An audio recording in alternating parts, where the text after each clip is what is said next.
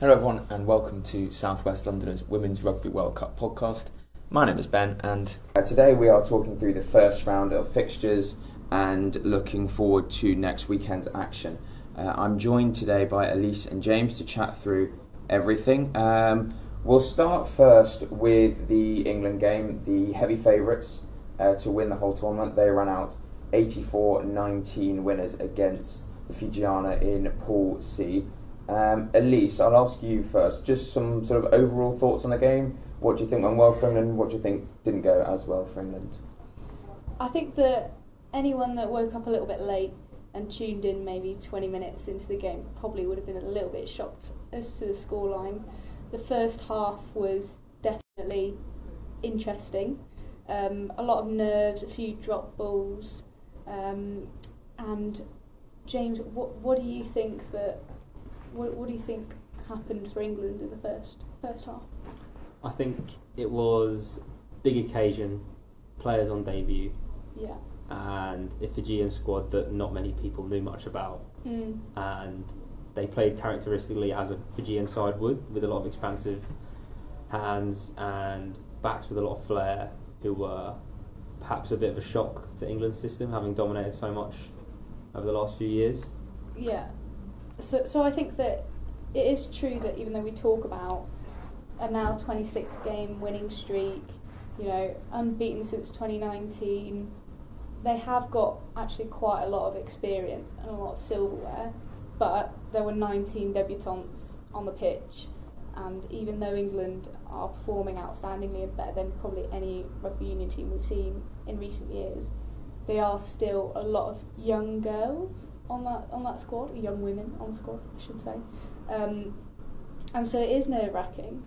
The first half perhaps didn't go as planned for England. I mean, still led 14-24 going into half-time, but second half came out and a far better performance, really ran away with the game. What do you think went well in the second half, or what went better in the second half that didn't go maybe as well in the first half, and who or what is the reasons for that, Elise? I think England have had quite an easy couple of years in terms of the teams that they have faced, and they've not really come up against a challenge that they've had to answer questions and they've had to figure out how they're going to win. We talk about really France at the moment are the only team of the Six Nations that come anywhere near challenging them, and it's true that the way Fiji play, in a similar way to the men's, that you almost can't be too rigid. They're so used to just coming down off a driving maul, scoring. They're used to forcing those errors. When Fiji play, like said James, expansive rugby. So I think in the second half, what happened was, and I listened to Emily Scarrett afterwards. She was asked in a media interview, did you get a bit of a hammering from Simon Middleton? And I'm sure that you were probably thinking that as well, James, when we were watching in the first half. Or this is probably not going to be great in the changing rooms at half time. But she said, no, actually, he was really, really calm. And he was like, what can we do better? And I think this is something throughout the tournament England are going to have to get better at doing, figuring out how to win against a team that you're not familiar with. Yeah, I was impressed with how calm the whole team stayed, because you could easily panic against a team like Fiji, and then if you do that against a team who has expansive backs, you can give them a lot of the ball and suddenly they can run in 3 tries from 80 metres. But I think instead England trusted, and Middleton would have trusted at half time, that they are the much fitter team, the much more, although not Rugby World Cup experience, they are the much more experienced team. Yes. And have played against a lot of good opposition, and they will trust that the kind of cream will rise to the top. But I was also really impressed with the set piece, only losing 1 line out and 1 scrum for the whole game, and Cochrane being very dominant from the back of those mauls. Every time England got a line out near the Fijian line, they were pretty much guaranteed to score, because that was where they could easily have an advantage over a team which all their best players tend to be their backs. They weren't brilliant in defence, England. I think that is something they're really going to have to watch when they go, yes, against France, but definitely New Zealand. I think they got turned over in the breakdown a couple of times, and I'm sure Fiji knew how intense England were going to be in the ruck, and I was really impressed with the way Fiji counter-rucked. It was really impressive, considering the calibre of the England team. Certainly a much improved second half performance. Claudia McDonald running in 4 tries. Elise, you wanted to talk about Sadia Kabea, obviously a very young flanker, sort of filling in for Marley Packer, who's been injured and perhaps probably rested a bit for this game. Is that someone do you think sort of Kabea can perhaps keep out Marley Packer from the team moving forward? I mean, obviously Marley Packer comes with a lot of experience, and you'd imagine probably when England get to the latter stages, her experience is something that England are going to want to fall back on, but Kabea has really sort of put a marker down in terms of the levels of performance that she hit in that game. I don't know that she will. She's laid it down enough to start over Packer. I think that the reasoning was given that there was a minor foot injury. I think realistically that Packer probably could have played in that game, but they were choosing to save her because it is Fiji, and there are, I suppose, more important games ahead. I think that she was really impressive, and I definitely think that it's impressive that we're even having this conversation where she could rival Marley Packer, given how impressive Marley Packer is and how well she has performed in the past couple of years. I think they're different players. I think that the strength of Kabea is her tackling and her big carries. Packer is more into the jackling. So they are different players. I think I have a couple of stats from Kabea, because obviously she was player of the match. She had 71 total carry metres and she beat 5 defenders. So she has an eye for space, and being so young, she is the second youngest player in the squad. She's only 20.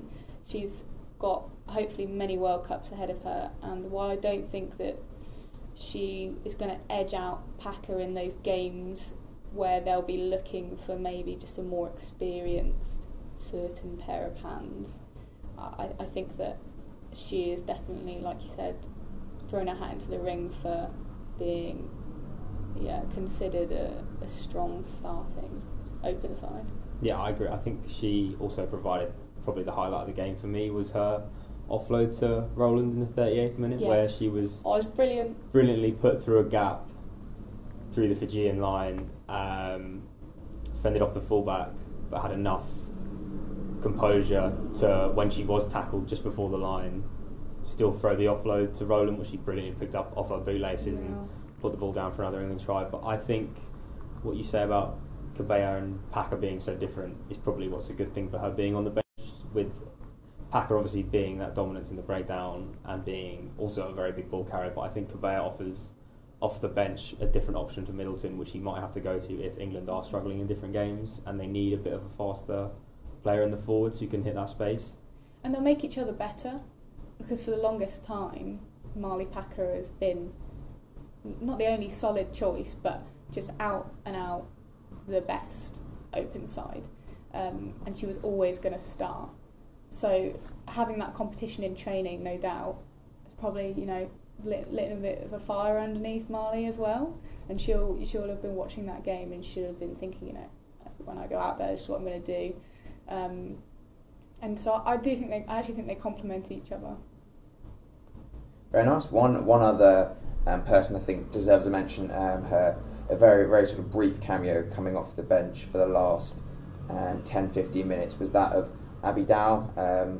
Broke her leg in the Six Nations and had a very remarkable and quick turnaround to be able to even be fit and available to be picked. Has made it in the squad and came off the bench to score one of England's tries towards the end of that second half. I mean, how impressive has the recovery been, and how sort of inspirational, I guess, really, to sort of see her recover in this time and come back on and score a winning try. Yeah, it was incredible to watch, and I think that, there was one shot from the front as she went over the line, and you could see the entire England bench up on their feet. I think Sarah Hunter had gone off at that point, and they were just screaming. And I think that it wasn't just a try for Abby Dow. That was a try for the whole England setup. Their strength and conditioning will come into play as one of the most important parts of their game in setting them out from other teams. They have the ability to last that full 80 minutes due to their conditioning, and it's just a credit to the team at England and the physios. Emily Ross in particular, I know, who worked with her religiously. All those hours on the bike that was put in, I'm sure, that try was for all of those moments and in those 6 months where she was struggling. So. Yeah, I think what's great for Dow as well is it's in kind of stark contrast to Packer, like you said earlier, Elise, about how Packer's injury was more minor, and she probably could have played that game against Fiji and been fine, but would rather save herself for the France game. But Dow, I think the whole squad and setup would have wanted to know was that broken leg recovery? Is it, because you can obviously create as much intensity as you want in training, as England definitely do with Milton, but you can never really match a full game and how your leg will be once you're tackled at 100% intensity by a player. But I think Dow proved to everyone that she is fit, and the try was very characteristic of how she used to play, so there didn't seem to be any speed lost. She fended off quite a few there. Yeah. It'll be interesting as she moves into like a full half or the full 80, how it'll hold up. I mean, it is only 6 months since her break, but I think she's going to be fine. I'd really like to see her scoring tries in like open play, not just squeezing down the touchline, because that's when we'll really get to see the change of pace, and if she's able to return back to that form that she has. Would you start her against France? No.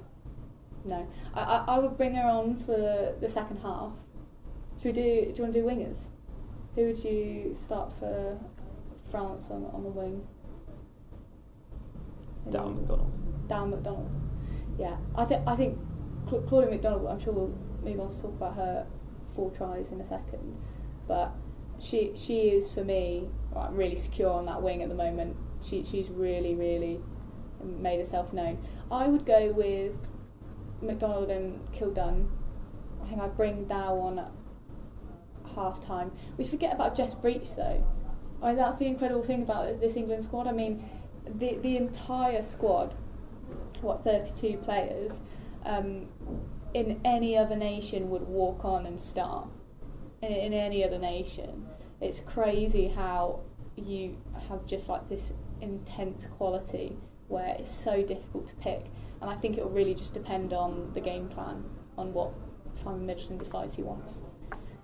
But I think probably getting Abby Dow back to full form is going to be at the forefront of his mind in terms of game management. It's a good problem to have. It is a very good problem to have. Yeah, certainly an embarrassment of riches, this England team. We've sort of mentioned the France game briefly, the French getting a pretty comfortable 45 victory over South Africa, and that's obviously England's next game in Pool C, and really the key fixture for deciding what you would think is going to be the number 1 and the number 2 team in Pool C. Elise, as we said, England sort of started slow but really grew into that game this weekend. Any big changes you'd make in terms of personnel or any way that they're going to approach this game differently from a tactical perspective? Obviously, France are a team that have historically been one of the few able to sort of push England, as close as one can in their sort of historic unbeaten run. But what do you think England will be looking to do differently and keep the same? Yeah, I think that France are going to be a completely different challenge to Fiji. I find the way the French play at the moment, and I know they did well against South Africa, I find it a little bit boring. I think that they used to play much more expansively, so I think it's going to be quite easy for England. In terms of personnel, I think I would probably keep it largely the same. I do think they're going to bring Packer on and keep Hunter in there as usual. I want to touch on quickly Emily Scarratt, because she had a 50% success rate kicking for post over the weekend. She's unlikely going to be pulled off and not start against France. But James, why do you think that? Emily Scarratt is so impressive, and she has always performed on big occasions. What do you think went wrong for her there, and what do you think she'll be looking to improve going into the French game this weekend? I'm unsure, because it is odd seeing Scarratt play any notion of a bad game at all. Especially, she's been in the setup for so long. She's played in big World Cup games before. She's not one of the debutantes who kind of lacks experience on these big occasions. She should be firing all cylinders straight away. You'd expect of Scarratt, who's brilliant in every game she plays, club or country. But I think if it's going to happen, you'd rather it happen in the Fiji game. Yes. And I'm sure she'll be looking throughout the week at her own performance, perhaps thinking that she didn't star as she might do in most England games, and the kicking certainly wasn't good enough, but I'm sure she'll be working on that throughout the week, because in those bigger games where there's crux moments and you'll be close against France, every kick kind of matters, every 2 points, they all add up. I think as we saw in the Scotland game, yes, if you miss kicks, you will eventually get found out, so you really need to be on point with that. But I'm sure Scarratt will come back to her best, because she is one of the best players in the world, and she has been for a long time for a reason. Yeah, you're right. It'll be really key that she's not missing when we get to bigger games. She just can't be doing that against New Zealand and the rest. I know that there was some talk on the Rugby Union Weekly podcast for the BBC about matchday balls and how she might just be adjusting to kind of the density of the balls. Apparently they're a little bit harder, and she'll have only been working with them a couple of weeks. And I think to probably a layman like us, you'd think, well, how does that matter? But actually, these such like finely tuned things that you have to work with, and if she's working with something that she's not quite used to, maybe just some teething pains. But well, you mentioned bigger tests to come, and ultimately probably England's biggest test is probably going to come in the form of host New Zealand, and we'll probably quickly touch on their opening game against Australia. They did eventually run out 41-17 winners, but much like England against Fiji, it was certainly not plain sailing for the entire game. In fact, they found themselves 17-12 down at half time before rallying in the second half. James, I'll come to you first. Obviously, New Zealand have had a bit of transition. That they've had some not so good results last autumn against England and France, but they've rallied well. They've got a new coach in Wayne Smith. What did you make of this performance as a whole, and I guess also the first half, which obviously New Zealand will be keen to put behind them? Yeah, I think it was very similar to England, that they just seemed to be scared a bit of the big occasion. I mean, some of their better players, Portia Woodman, Ruhei Demant, the captain, both dropped balls within the first half an hour, which they would catch and normally score from nearly every game New Zealand have played recently. Even after such an incredible haka in front of a sold-out Eden Park, but they just seemed to not have it in the first half an hour, and they were really silenced by the Australian team when Tarita put in 2 tries, both on the right wing. The first was just an incredible fend on Renee Holmes, and she just flew into the corner, and the second again stepped past Holmes and was able to overcome Woodman to score in the corner again. I think New Zealand were really shell-shocked, but they responded very well, which again, like England, I think Smith would be calm, and he would expect his players to get back to their best and really come back again. Obviously, a lot of their highlight players are kind of on the wing. Woodman, of course, scored 3, even though it wasn't her finest game, but the highlight was definitely Ruby Tui, who was incredible for the whole game. It seemed like she was everywhere on the pitch. yeah, She was covering all bases, tackling everyone, running everywhere, left wing, right wing, full back. She just seemed to be everywhere. I think she was really the highlight for me. I think we're fast forwarding a little bit, but when it comes to playing England, if she does continue to move like that, if she continues to not play out of position, but be that flexible in where she can be on the pitch. But I think that's going to ruffle England because they are used to winning. They are used to systematically figuring out within the first 10 minutes, right? This is how we're going to do it with our strong set piece and all the rest of it. They do have powerful wingers, and if they are moving out of position, they're going to come unstuck a little bit. And with the England-Fiji game, they were making those beautiful line breaks and finding those holes. And New Zealand will find those holes as well, as they did in the last stages of the Australia game. I think that looking forward, because Wales are against New Zealand this weekend. Yeah. And I think in that first half, what Australia exposed that Wales will be really quite interested in developing when they come up against them is that if you put pressure on their front five, then actually the New Zealand backline don't perform as well as they usually do. They're used to running onto that ball. They're used to, having that space and using the speed to create those gaps in defence. And what they were doing in the first half a lot of the time was taking the balls at a standstill or a near standstill. So I think that if Wales, like Australia did, get up in those front five faces and actually put that line speed, put that pressure on, that New Zealand are probably going to come unstuck a little bit. That's what I'd be, looking forward to Wales, looking at Australia's success in that first half. Like, what can we learn from that? I also think Australia orchestrated their own demise. Yeah. When, from the 53rd to the 55th minute, they probably had the worst possible time they could have. Mackenzie missed a penalty, which they really needed to get some points and keep the scoreboard ticking over, and then they were cruelly dealt a double yellow card when their captain Shannon Perry was sin-binned for a high tackle, a high shot to the head, and she was only saved by a low degree of force.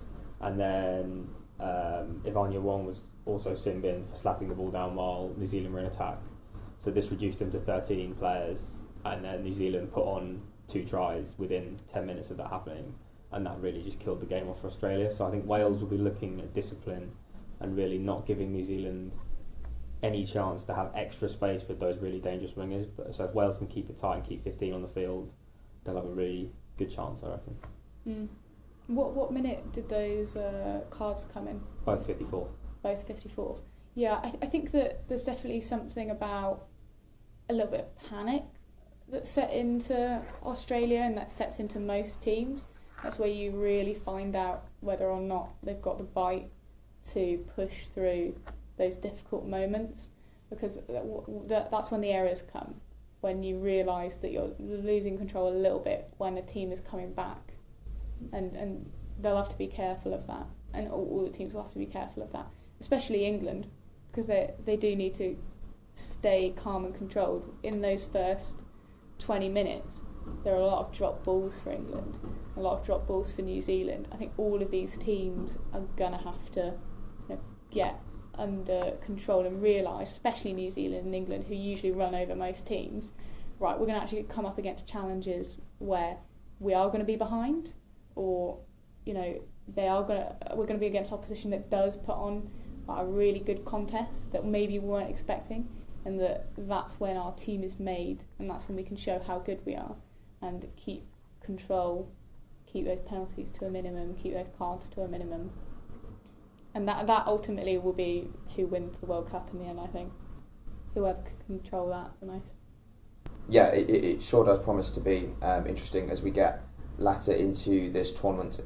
Should also mention Wales picking up a good win, 18-15, which we mentioned briefly. They will face New Zealand next weekend. Italy and Canada, who both picked up good first round wins, are facing off each other on the Sunday. And as we mentioned, France against England at 8 o'clock on Saturday morning. So there'll be a lot more to discuss about all of those teams that perhaps we didn't mention this week, and also the big teams that will be, that we're expecting to be in the tournament come the semi-final and the final. But that's all for this week, and we will see you next time.